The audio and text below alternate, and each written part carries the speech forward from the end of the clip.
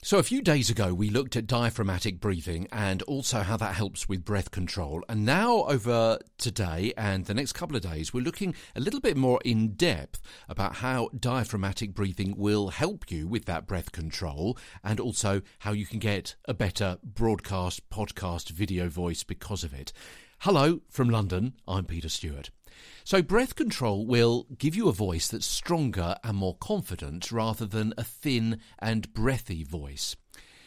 You don't want to dilute your voice with excessive air. It should be powered only by what's needed to create the appropriate sound. Breath control, is simply about a long and consistent flow of air. It doesn't actually take much breath to vibrate your vocal folds confidently and strain-free and open your throat path to the resonation zones that we'll come to in a few days' time. What I'm saying is don't leak air.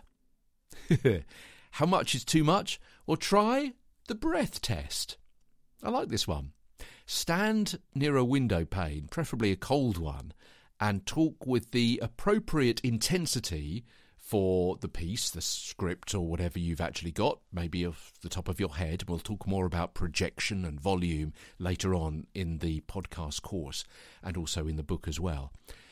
So you're at the window, preferably a cold one, and talk with the appropriate intensity for the piece and aim to leave just a small patch of condensation on the glass once you've finished. If there's a large patch, you've leaked too much air while talking.